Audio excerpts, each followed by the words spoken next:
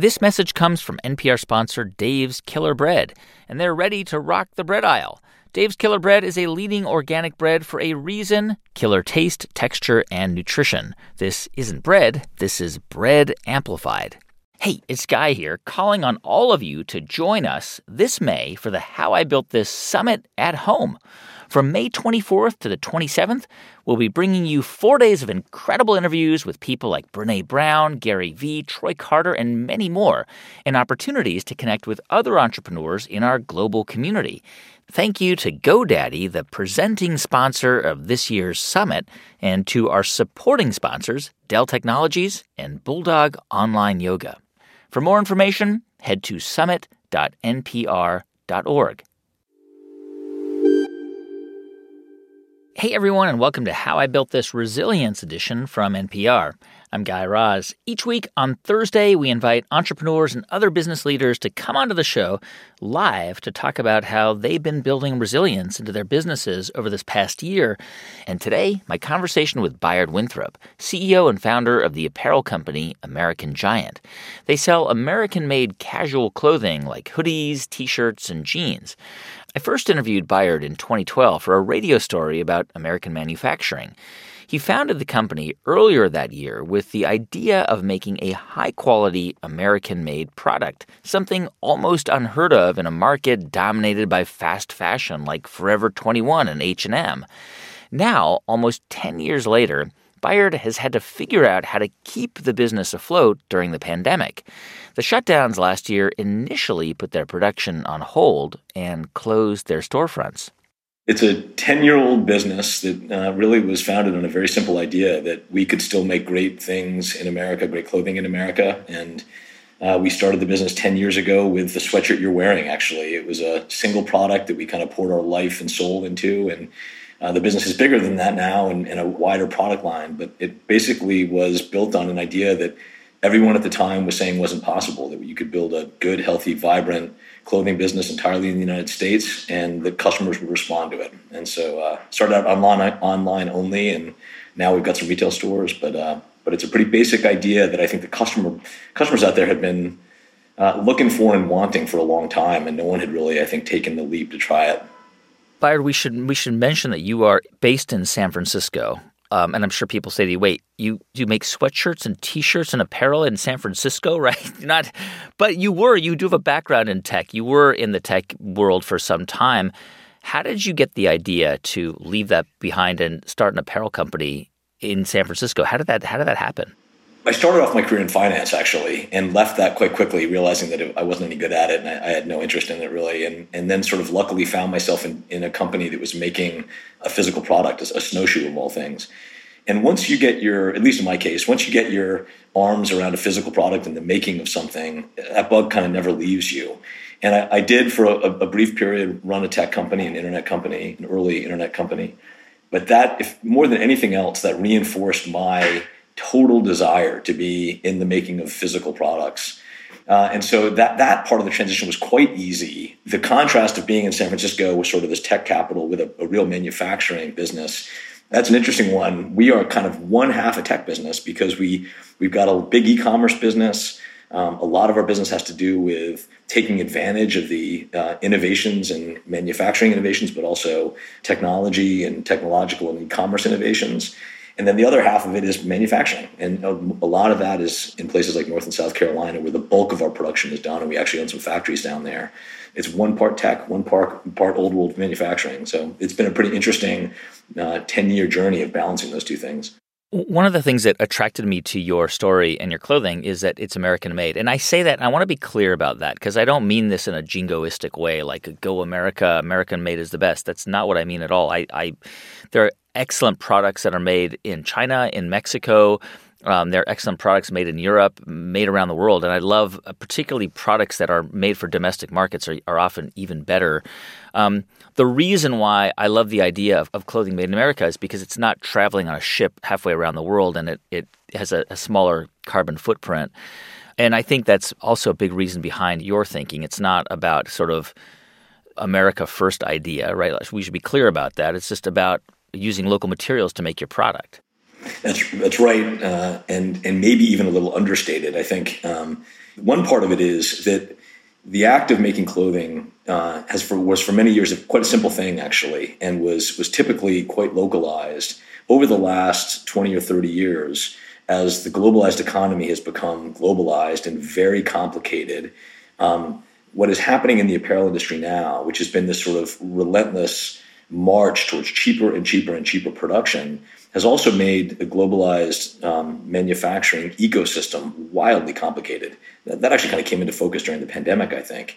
But proximity and localness not only drives better environmental practices because you're close and you're not moving things, as you say, across oceans and making things oftentimes in countries that maybe don't have the best environmental standards, but just the act of being close to the people and the places that make the things that you make, in my judgment, makes for a better business. I oftentimes say that if you ask me how knowing a cotton farmer in North Carolina makes a better sweatshirt, I can't draw a direct line from A to B to tell you how, other than to just tell you that it does, and that our level of connection to the people and the places that make our products make us better stewards of the products. We're better caretakers of our customers and our producers.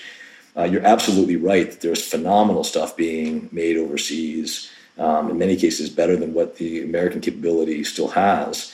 But there are benefits by staying local as well that are rooted in quality and responsibility, I think. Yeah, and I think probably case in point is the iPhone, which is, of course, made in China, and it's a phenomenal product. That's right. Bayard, why is it so hard?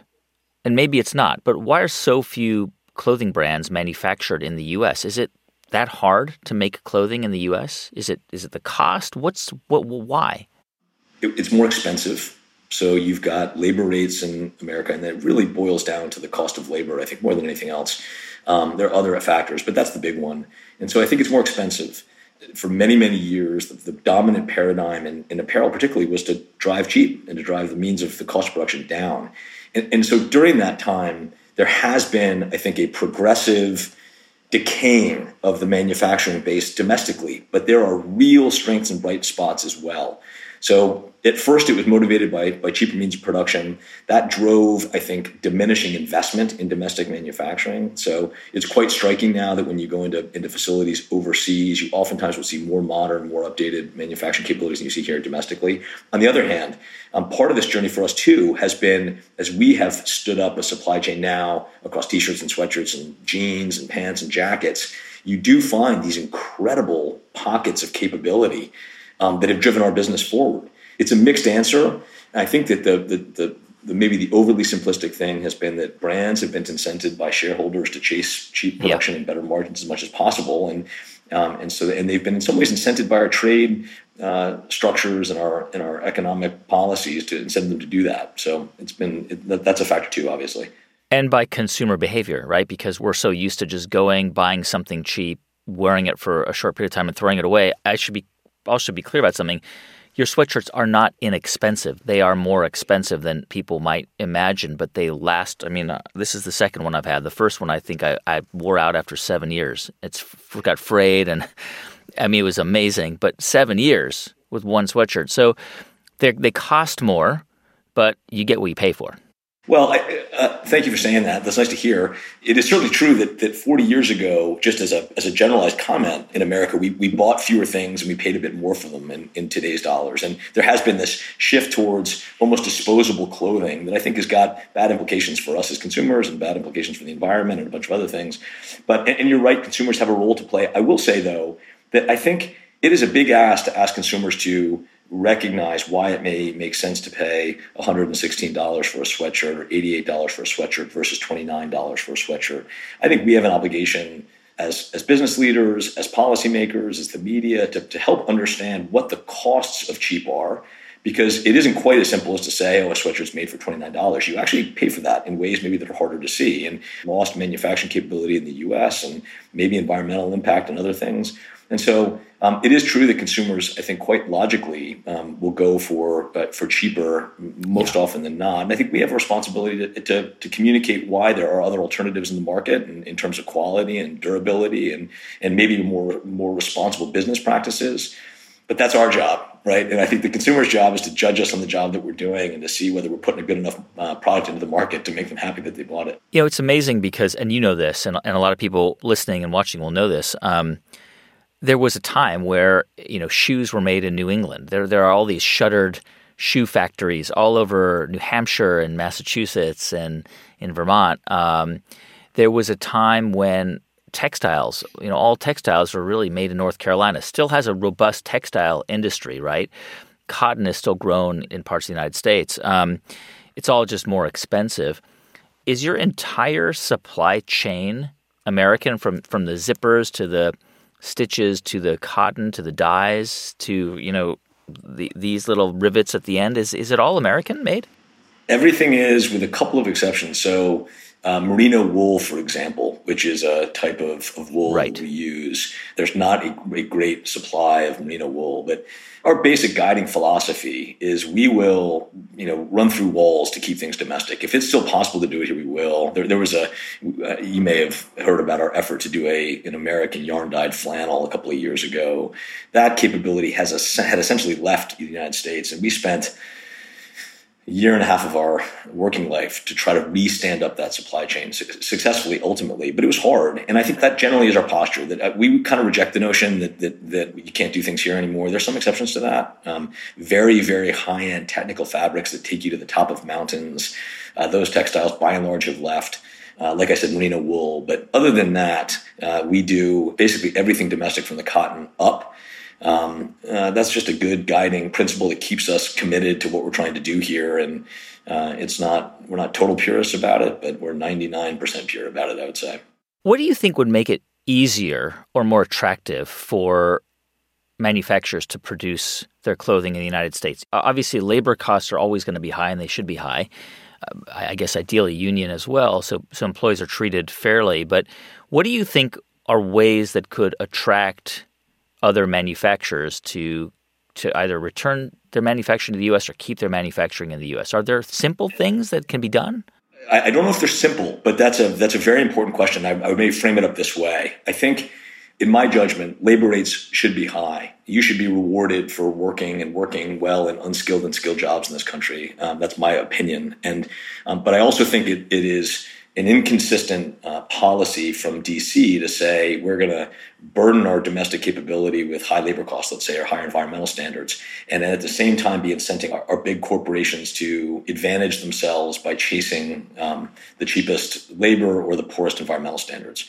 So I think those two things are inconsistent, and the answer lives in there somewhat. I think to the extent that we can begin to even out the playing field between what we are allowing to happen from a manufacturing standpoint internationally and what we are holding our domestic producers to, that's a big step to begin to level that up a bit more. I've got a great partner of ours who produces our yarns, and the CEO of that company always says to me, define free trade first, and then I'll tell you if I'm for it or not. And what he means by that is, if I'm competing on a level playing field with my international competitors, I'm all in. I'll go toe to toe. But if it's an uneven playing field, then you're unfairly burdening me in the market. So one piece of that, I think, is policy out of DC.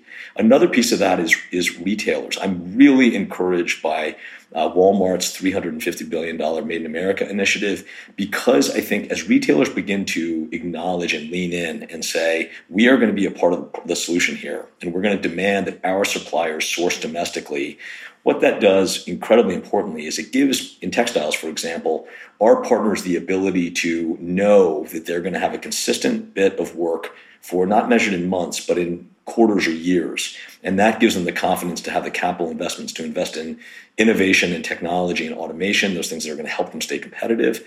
I think brands have a responsibility to lead. I think that brands like American Giant and others in textiles should begin to be a part of the solution there. There's a lot of things in the short term that people could shift domestically, things like socks and T-shirts. The U.S. is actually quite competitive in those categories. It would be great to see some of the bigger brands move in that direction. And then finally, to your point, I think consumers. And ideally, we're doing a great job educating consumers about the trade-offs and doing a good job building great product and great valuable product, and they're responding by directing their dollars. But I think those first three are the ones that matter the most. The policy changes, the retailers, and the brands. I think those are the ones that really have to begin to turn the ship around and give us a good dimensional economy that has the making of things as a big part of what we do as a country. When we come back in just a moment, more of my conversation with Bayard Winthrop and how keeping American Giant's apparel American-made has kept the company's growth a bit slower compared to their competitors, and why Bayard thinks that's their advantage. Stay with us. I'm Guy Raz, and you're listening to How I Built This Resilience Edition from NPR.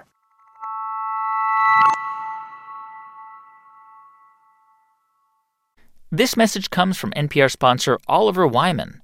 Believing business success is a series of small decisions punctuated by breakthrough moments. Learn how their expertise, creativity, and diversity creates breakthroughs for the world's leading companies at oliverwyman.com. This message comes from NPR sponsor Don Julio Tequila. Don Julio Gonzalez didn't just farm agave. He worshipped them.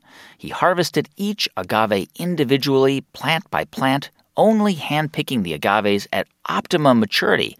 And his legacy lives on today through his exceptional tequila. Don Julio, a life devoted to tequila making.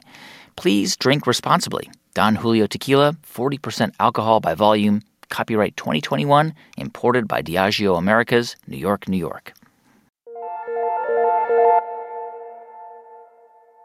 Hey, welcome back to How I Built This Resilience Edition. And I'm talking with Bayard Winthrop, CEO and founder of American Giant. It's an American-made casual clothing company based in San Francisco. In the time since you launched American Giant, there have been other, let's say, athleisure companies. I don't know if you would describe American Giant as athleisure, but it's in that category.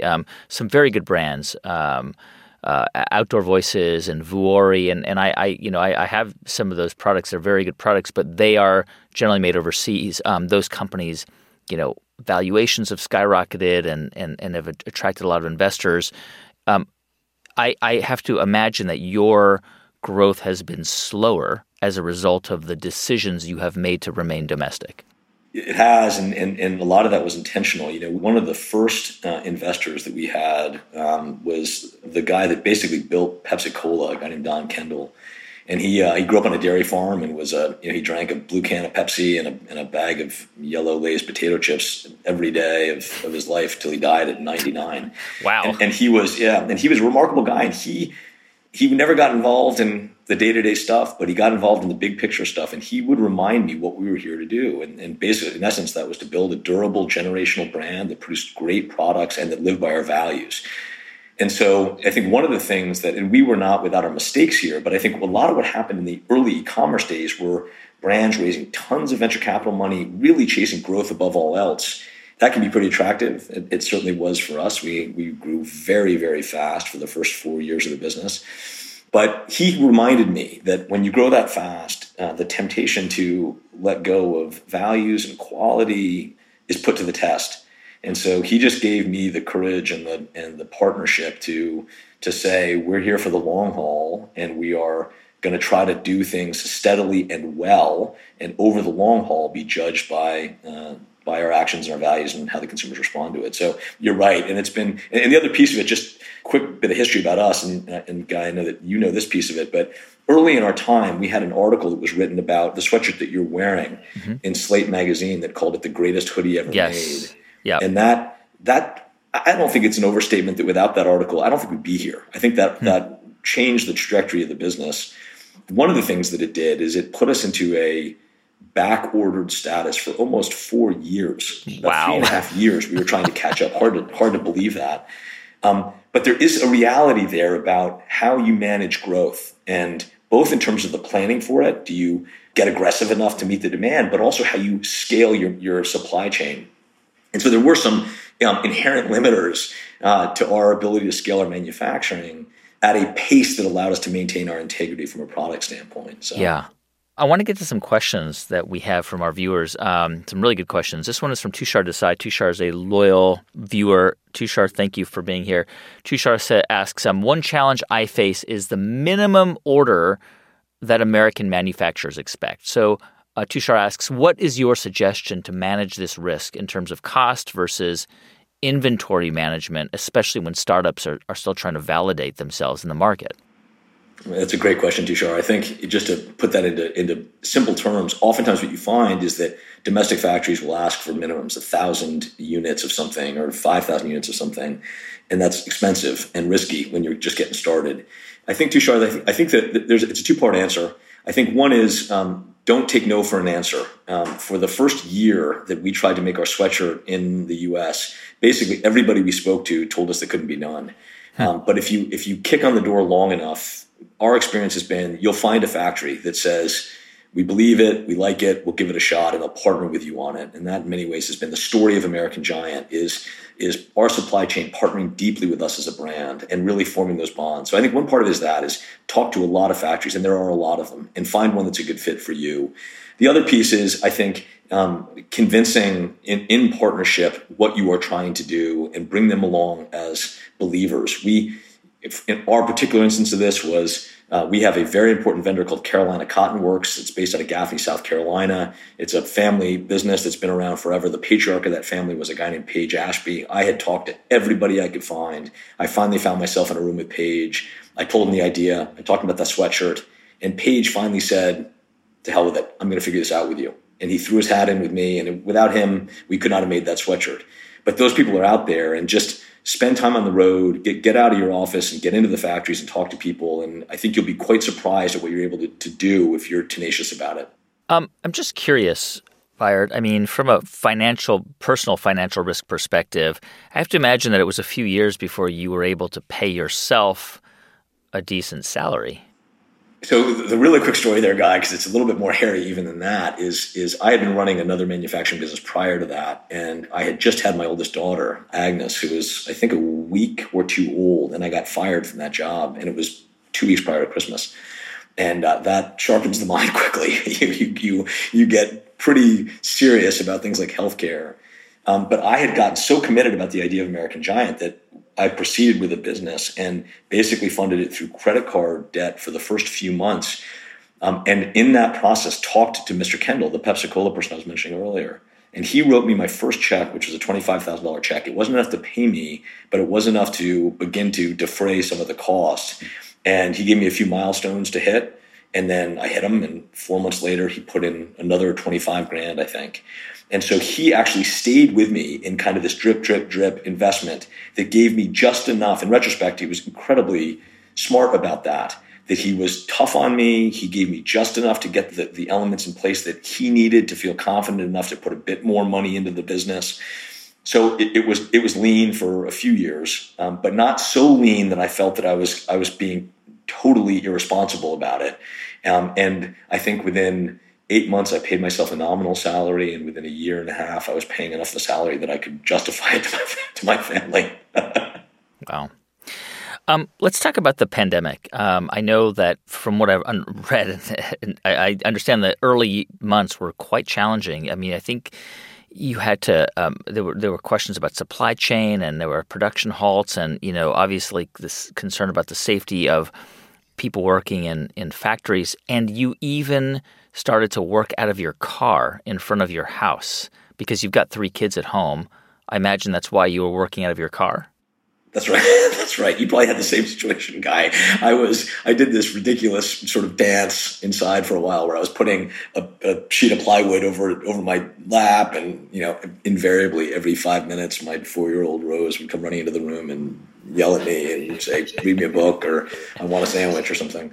And so I eventually realized that if I could get the parking spot right in front of my house — we live in the Castro in San Francisco — right in front of my house, I could still tether to my Wi-Fi. And so that became my office. And it was great, by the way. It worked very, very well. I could just hop outside when I needed to be on a call or needed to be focused, slid my driver's side seat back, and I was good to go. And that was my office still is actually, but that was my office for quite a long time. I'm actually in our offices right now.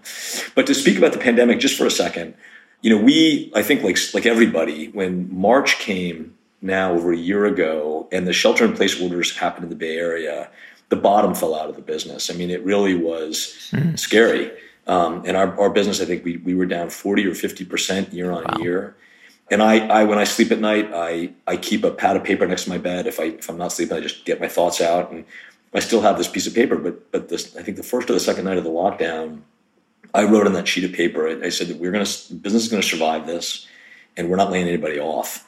And those became the kind of two guiding principles for the business that informed every decision that we made after that. And what that immediately looked like was we got into a very aggressive posture in cost cutting. And this is, to get back to the proximity and the people of a domestic supply chain, we were fortunate enough to be able to call all of our suppliers, all of our meaningful suppliers. And, we and I have developed relationships with these people over the years. And whether that was Kevin McCarter at Clover Knits or Paige at Carolina Cotton Works or Andy at Parkdale, and say, look, we need help and we've got to cancel these orders. And to a one guy, they all said, you tell us what you need, we'll figure it out.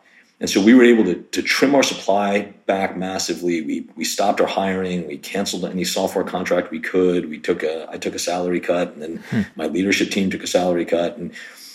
But then little by little, things began to recover. And by July, we were growing again. And thankfully, and we were able to kind of navigate it well. But to your point also, I think one of the things that comes into focus pretty quickly is we're in the Bay Area, and we had the luck of working from home. I was able to work from home. I don't get paid by having my hands on product every day.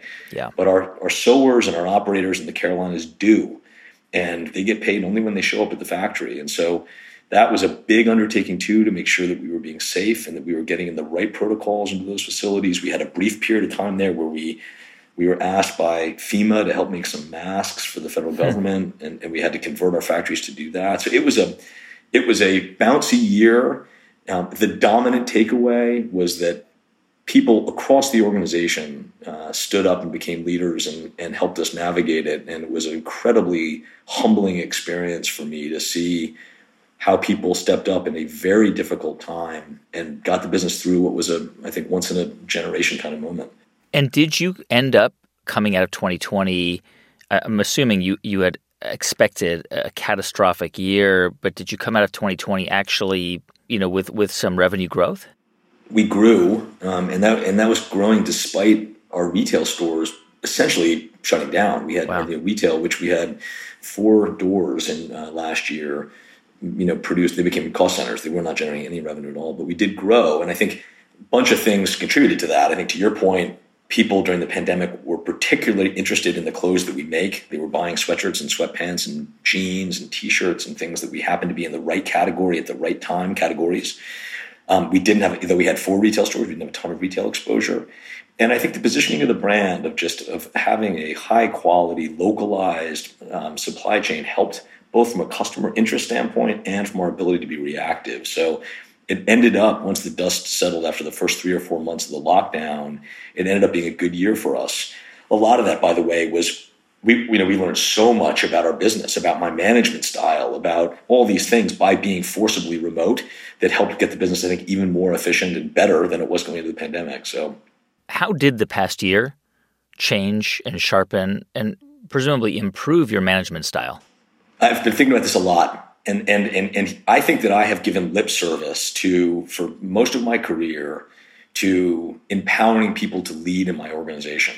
And I think a lot of people do that, but don't actually do it. They talk about it, but don't actually do it. And that was the case in my case. I continued to manage my team as opposed to leading them and empowering them. And I think that and I've been maybe talking about that for many years in my career. I think what the pandemic did is, by the force of distance and working from home, it required that we give the control of all aspects of the business down to our senior people, to our brand new hires.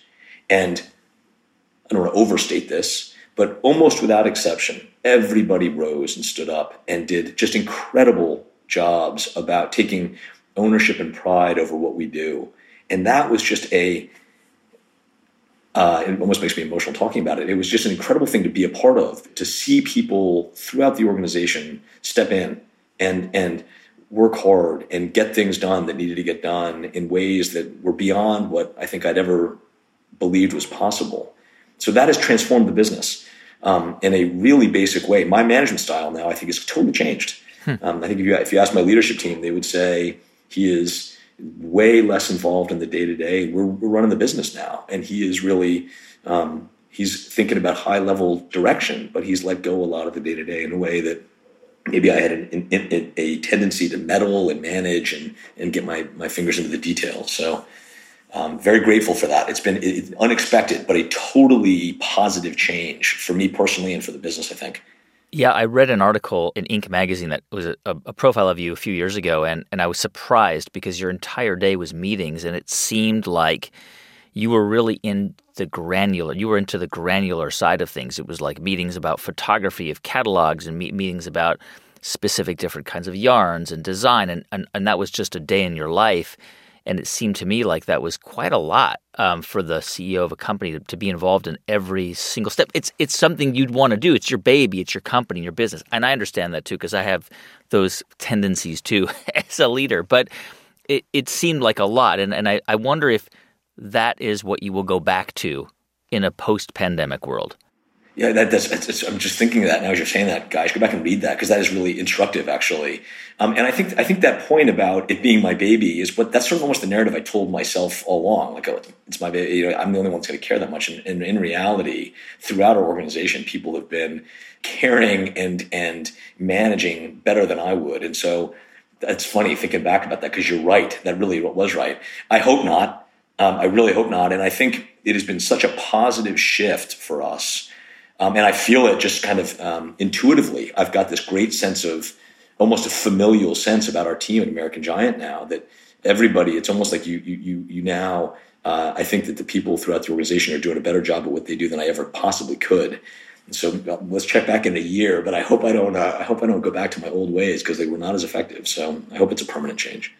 That's an excerpt from my live conversation with Bayard Winthrop, CEO and founder of American Giant, an American-made apparel company. If you want to see the full interview or any of our past live interviews, you can find them on the How I Built This Facebook page or at youtube.com/NPR. If you want to find out more about the How I Built This Resilience series or other virtual NPR events, you can go to nprpresents.org. This episode was produced by Liz Metzger with help from Farah Safari, J.C. Howard, Bruce Grant, El Mannion, Gianna Capadona, John Isabella, Julia Carney, Neva Grant, and Jeff Rogers. Our intern is Janet Ujong Lee. Thanks for listening, stay safe, and I'll see you in a few days. I'm Guy Raz, and you've been listening to How I Built This Resilience Edition from NPR. We live in a world, a country, and a moment in time where there's so much important news, and it is constantly changing. That's why Up First is here for you. It's NPR's daily morning news podcast. In about 10 minutes, you can start your day informed. Listen to Up First on the NPR One app or wherever you get your podcasts.